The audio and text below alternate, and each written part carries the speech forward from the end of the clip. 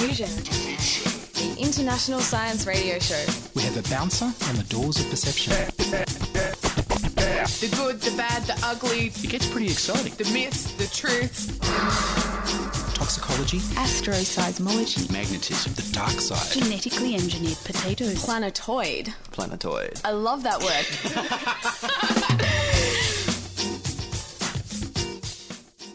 You've touched down on Planet Diffusion Science Radio, this solar system's best source of science news and reviews. I'm Ed Pullett. On this edition, Patrick Ruby interviews Dr. Brian Boyle about the expansion of the universe, and Kachina Allen talks about the science of marriage. But first up, here's the news with Ian Wolfe.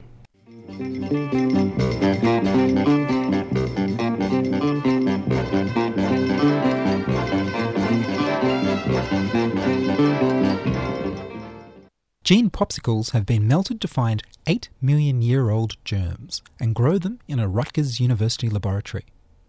Scientists extracted DNA and bacteria from Antarctic ice between 3 and 5 metres below the surface of a glacier. They took 5 samples that were estimated to be between 100,000 and 8 million years old, based on how far the glacier had moved down the valley. The 100,000-year-old organisms grew fast in culture, but only one type of bacteria could be found in the 8 million-year-old sample. It took 10 times as long to grow as the younger sample. They found that the older the samples, the more the DNA of the bacteria were broken down. After a million years, half of the DNA had been broken down by cosmic rays. Cosmic rays are weak X-rays from the sky that the Earth is exposed to all the time. Magnetic fields can give some protection from cosmic rays. Earth's magnetic fields are weaker at the poles, so the cosmic rays are stronger in Antarctica. Paul Fakowski, who led the study, says that as global warming continues, glaciers will flow faster into the ocean, releasing new organisms as they melt. However, he says not to worry, because marine bacteria and viruses are usually way less harmful to human health than those found on land. Glaciers are slowly melting all the time, so that glaciers act as a gene bank of ancient DNA, from which we happen to be making faster withdrawals than usual. The American Office of Homeland Security have invented the Puke Ray. It's a pulsating, colour-changing light show, guaranteed to make you sick. The weapon is a light cannon based on an array of super-bright, light-emitting diodes, LEDs. The weapon estimates the distance to the nearest eyeballs with a laser rangefinder and adjusts the power of the sick light emissions. It strobes the light at high frequencies, which is too bad for people susceptible to epileptic fits. They shouldn't have come into the line of fire in the first place. The light also blinds the target temporarily by phasing through the primary colours so that your eyes can't adjust. The plan is that this will distract you long enough for the coup de grace, the nausea frequency. Homeland Security haven't released the details, but they claim there is one strobing frequency that makes everybody puke. The inventors are enthusiastic about scaling the weapon up for crowd control. Any officers using the Puke Ray better hope that protesters aren't wearing mirror shades and reflective clothing. The US Defense Advanced Research Agency has invented a new category of food called ketone polymers. In the old days, there were just 3 main food groups: proteins, carbohydrates, and fats. Now there's ketone polymers. Ketone polymers are a sustained version of ketones. What are ketones? Well, when you run out of carbohydrates and fat, your body starts getting extra energy from ketone bodies, which are acidic chemicals produced when the liver breaks down fatty acids. This is your emergency reserve. So these are really important for your brain because they can cross the blood-brain barrier. Now, normally you don't make a lot of ketones unless you're starving to death or you're on the Atkins diet. So DARPA want to produce ketone polymers in food that can be slowly broken down in the body and slowly absorbed. But they're absorbed much more quickly than carbohydrates or fats, so it's the ultimate sugar rush. Rats fed with ketone polymers ran 30% faster and 30% further on a treadmill. They also showed enhanced cognitive abilities, smarter rats. Human trials of the polymers are expected to start this year, so soon the super soldier serum from the comic books will be here.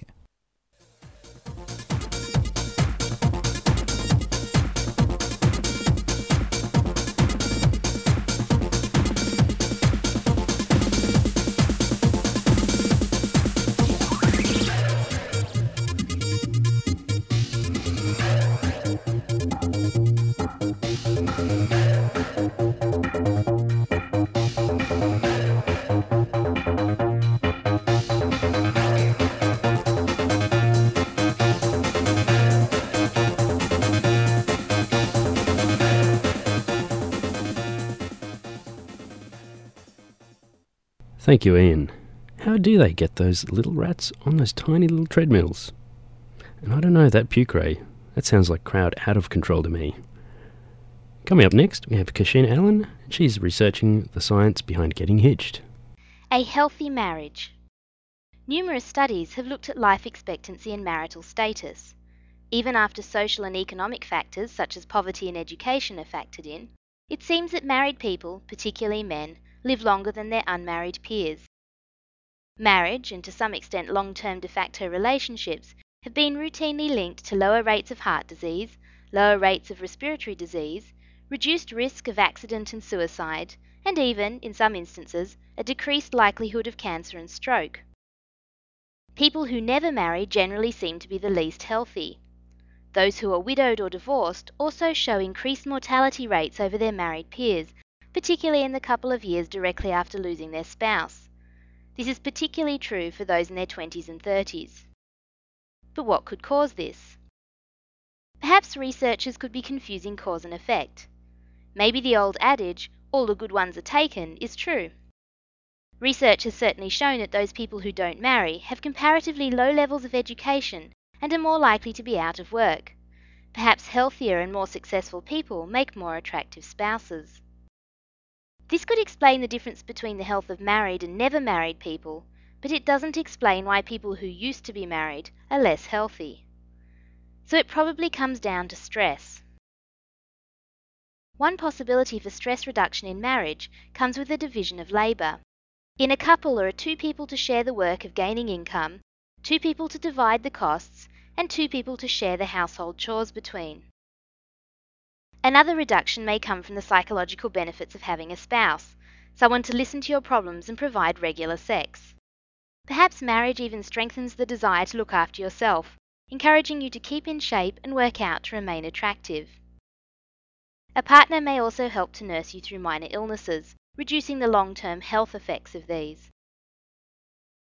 The benefits may kick in even before old age. A recent unpublished study of graduate students undertaken at Cornell University showed that married men are more likely to graduate, have shorter degrees, and better publication records and job placement successes than their unmarried peers. Married women don't show the same benefits, but nor are they any worse off when compared to their single friends. One of the strongest social factors in life expectancy and health appears to be the presence of a social network. This extends beyond the spouse and takes in friends, relatives, and the entire community. Where people have strong networks, research has shown a reduction in cardiovascular disease and accidental and suicidal death. Marriage may help to provide such a network. Certainly, as the proportion of people in one marital status group rises, the health benefits increase also. If you never marry, it is far better to live in a community with a large number of other singles than it is to live in one where everyone else you know is coupled up. The social stigma of being different to the norm seems to cause the problem. This even extends to children born out of wedlock. People born to unmarried parents, particularly those who never marry, have poorer health than their counterparts. A note of warning though. An unhappy marriage may cause increased stress, so probably isn't going to help. Thus, any potential benefits can only come from marrying the right or the right type of person. That's Kashina Allen, living her science. Thanks, Kashina.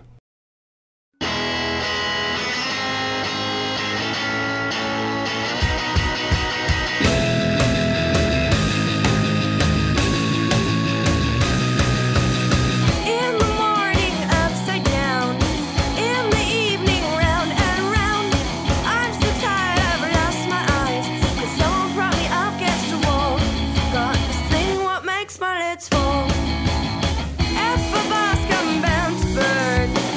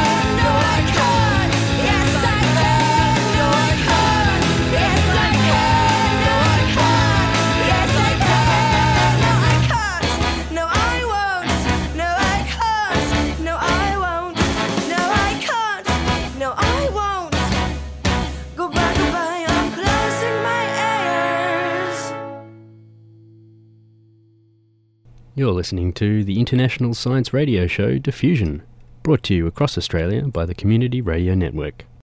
Whenever life gets you down, Mrs. Brown, and things seem hard or tough, and people are stupid, obnoxious or daft, and you feel that you've had quite enough,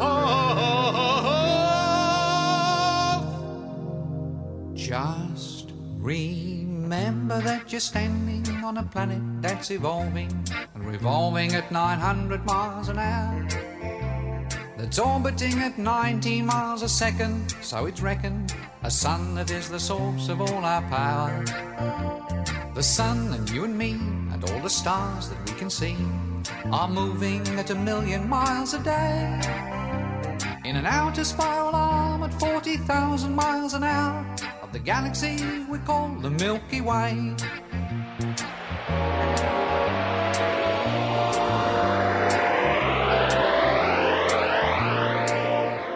Our galaxy itself contains 100 billion stars. It's 100,000 light years side to side. It bulges in the middle, 16,000 light years thick, but out by us it's just 3,000 light years wide. We're 30,000 light years from galactic central point. We go round every 200 million years. And our galaxy is only one of millions of billions in this amazing and expanding universe.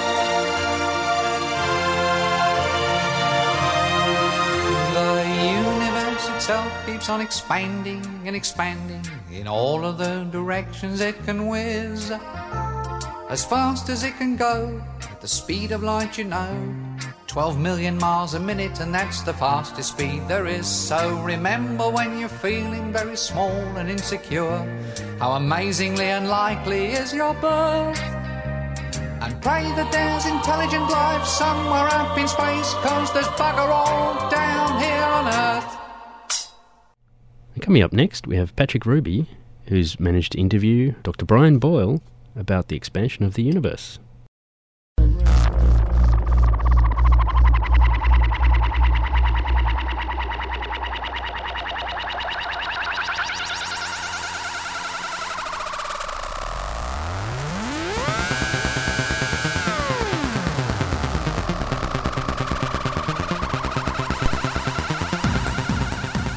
The Gruber Cosmology Prize was awarded in 2007 to Supernova Cosmology Project and HiSED Supernova Search Team.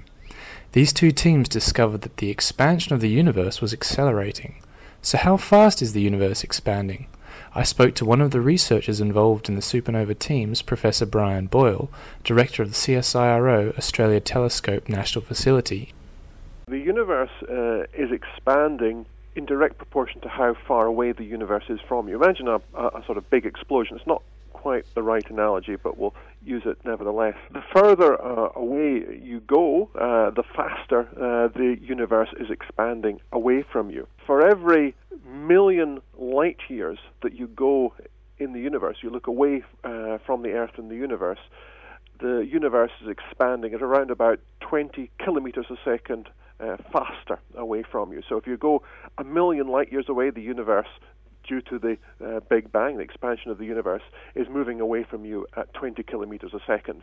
If you go 2,000,000 light years, it's going at 40 kilometers a second, and so on and so on and so on, until you reach the furthest reaches of the universe, when the universe is expanding away from Earth at almost the speed of light. So how is it that we're able to measure this expansion? Well, that's a very good question. Of course, we've got no way of measuring the distance directly. We can't go out with a ruler or a theodolite or a tape measure and measure the distance between us and the stars physically.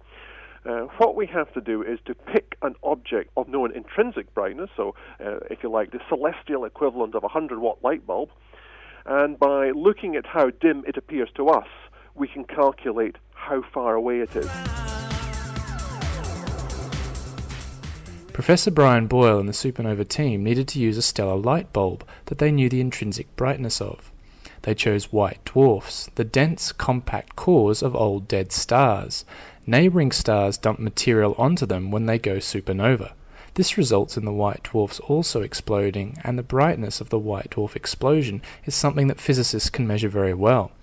The distance of these stellar light bulbs from the Earth can then be worked out, and they were found to be accelerating away from the Earth. So that then begs the question, what is causing the acceleration? There's a couple of theories about what's causing the expansion. We refer to this discovery as the discovery of dark energy, but precisely what dark energy is unknown. Dark energy might come in two forms. First of all, there was a form called the cosmological constant. This was actually a fudge factor that Einstein included in his equations at the beginning of the 21st century, because when he did his equations for the state of the universe and general relativity, he discovered, to his amazement, that his equations predicted the universe was expanding. Now, at that stage in the early 20th century, the universe wasn't thought to be expanding, so he included a fudge factor to make the universe static, still. And then when, in the 1920s, it was discovered that the universe was expanding, he removed that fudge factor, which he had called the cosmological constant, labeling it as the greatest mistake in his life. And here we are, now noticing that the universe is not expanding but accelerating, and we've had to put it back in to fudge up Einstein's equations again, or at least account for the fact there's something extra to the expansion of the universe. So it could be this cosmological constant, or it could be some sort of weird type of field. People call it very different names, things like quintessence, some weird energy of the vacuum. What's called vacuum energy density, the energy of space itself. Now, the only problem with that is that if you do theoretical calculations, if the universe in its very early stage had a vacuum energy density that's still with us today, you would predict that it should have a value that's 120 orders of magnitude greater than we observe it. Either way, there is something very wrong with our theories of the universe that require substantial revision when we find out what the true nature of this dark energy is. Dark energy constitutes about 75% of the energy mass of the universe. Only 4% of the universe is made up of gas, stars, and elements containing protons and neutrons, and about half of this is visible with optical telescopes. The rest of the universe is composed of exotic dark matter, supermassive heavy particles created in the early universe. Dark energy is still quite a controversial topic and was not very widely accepted until relatively recently. So will the universe ever stop expanding? Will we find ourselves in a contracting universe where time runs backwards, like in the famous episode of Red Dwarf? Well, this, of course, was in fact what we were originally looking for. You have the expansion caused by the Big Bang, the initial explosion of the universe. And what was thought to happen was that the expansion would slow down as the gravitational force between the matter that was flung apart started to take over. So eventually, you're right, the universe would expand, reach a point at which the energy of the expansion was counteracted by the gravitational force of the galaxies, and the universe would recontract. I don't think the time would start running backwards necessarily as in your Red Dwarf episode. There's another physical law, the law of entropy that which gives us a certain directionality to time. But it's certainly true that the universe, under those theories, would recontract to a Gnab Gib or reversal of the Big Bang or Big Crunch, whatever you want to call it. However, the weird thing is that the universe isn't decelerating due to gravity at all. It's accelerating. This acceleration, if we've got our theories of the universe right, won't stop. The universe will continue to expand, and it will continue to expand at an ever greater rate. So eventually, all the galaxies will be immeasurably vast distances from each other. And so we, in our little island galaxy, would be completely alone in the universe. In fact, there would be nothing within our event horizon that we could see. Now, of course, that's an unimaginably long time. In fact, long before that time, all the stars would have exhausted their nuclear fuel at their center. They would have exploded. They would have become white dwarfs. And even those white dwarfs would have cooled slowly over unimaginably long times. And so the universe ends, not with a bang or a crunch, but very much a whimper. And how will it all end? Essentially, all the universe is dead, with vast distances between all the individual collections of dead stars and dead galaxies. In fact, if you wait long enough, even the material, the protons and the neutrons that stars are made from, these will decay into subatomic particles called quarks, and you end up with a dark, dead quark soup as your universe. Possibly not the most appealing end to it all, but this will all happen in thousands of millions of years' time, long after our time in the universe is over. So until next time, keep on stargazing.